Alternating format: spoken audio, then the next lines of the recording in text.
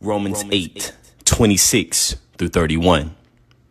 Likewise, the Spirit helps us in our weakness, for we do not know how to pray as we ought, but that very Spirit intercedes with groanings too deep for words.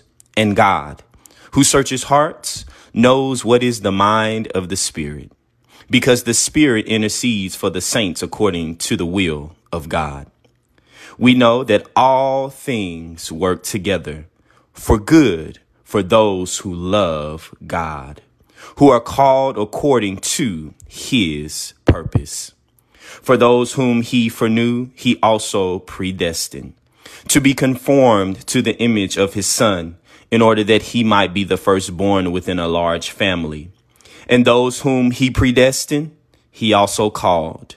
And those whom he called, he also justified. And those whom he justified, he also glorified. What then are we to say about these things? If God is for us, who is against us?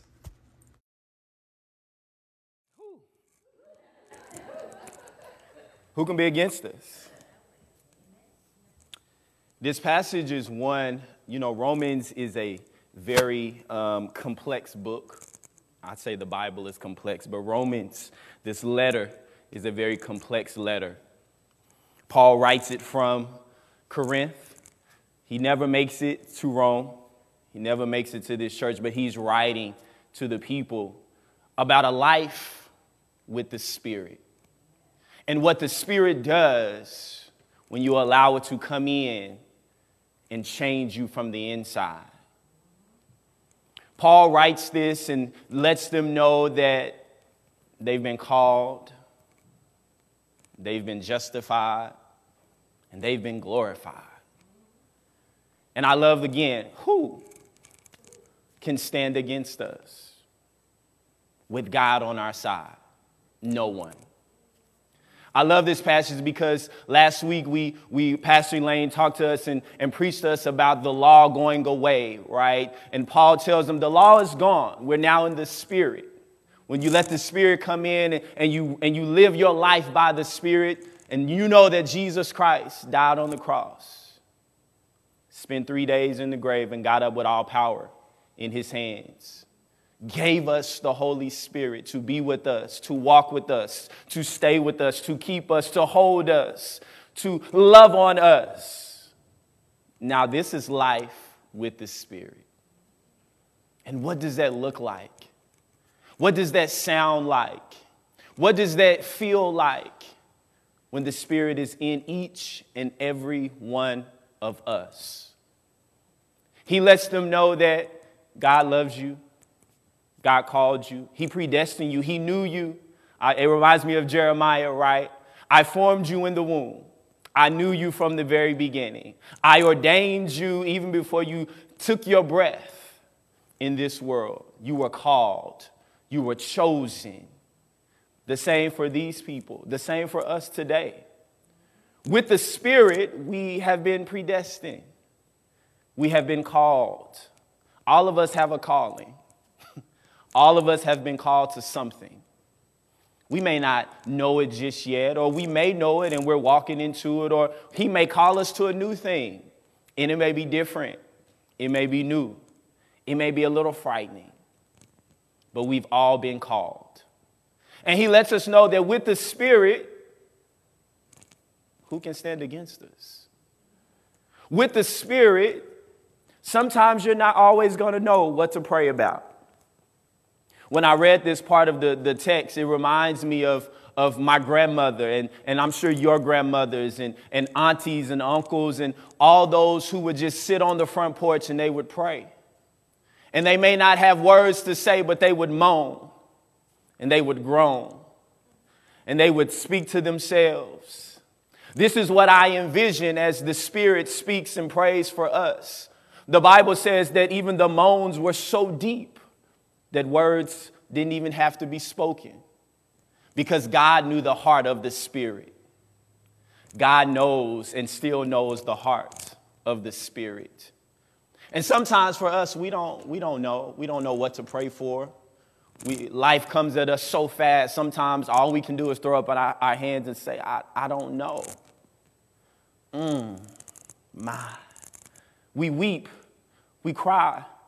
Yet in those moments, God knows. God knows the heart of the Spirit. God knows that the Spirit is interceding on our behalf, speaking the very things that we may not know to say. They need love today, Lord. They need hope today, Lord. They need peace today, Lord. They may not have the words, but they need a newness, Lord. They need a fresh anointing, Lord. They need a new touch from you. This is what I imagine in my spiritual imagination the Spirit is saying to the Father on our behalf. Each and every one of us in this place. If we allow the Spirit to come in. And as for me, I speak of the Spirit in the feminine. So when she comes in, she's so warm. She holds me close. Like that mother hen who's brooding over her chicks. She keeps me safe. In those very moments, this is what Paul is saying to these people in Rome. Don't worry about the Gentiles. Don't worry about the Jews. We're all one family. We've all been called under the same umbrella to be one body in Christ. And when you have this Spirit in your life, nothing, it doesn't matter what it looks like, who's talked about you, who's done all of these things, no one can stand against you. Because you are called, you are justified, and you are glorified in the mighty name of Jesus. With the Spirit dwelling in you, nothing and no one can stand against you. That's a shout. I don't know about you, but that's a shout for me. Right? That's something I can lift my hands and say, thank you, Jesus. Because it doesn't matter what it looks like on the outside. It doesn't matter. This is what Paul is trying to get them to understand as well. It doesn't matter. Is the Spirit in your life? Is she leading and guiding you? Is she giving you that comfort that you need in those moments? That's enough. That's what he's saying. That's enough. Because nothing and no one can stand against you. And if you go on in the book, in chapter 8 in the book of Romans, this is actually one of my favorite scriptures. It says, nothing, no person, no heaven, no hell, nothing can separate you from the love of Christ. Nothing. Come on, do you believe that this morning? There is nothing you can do, nothing you can say. You can try to run, you can try to do all those things, but nothing will separate you from the love of Christ. And with that, church, who can stand against you? When God is on your side, when the Spirit is dwelling within you, when you feel that thing moving, pushing you and helping you remember, we all have been called for a purpose. We all have been bought with a price.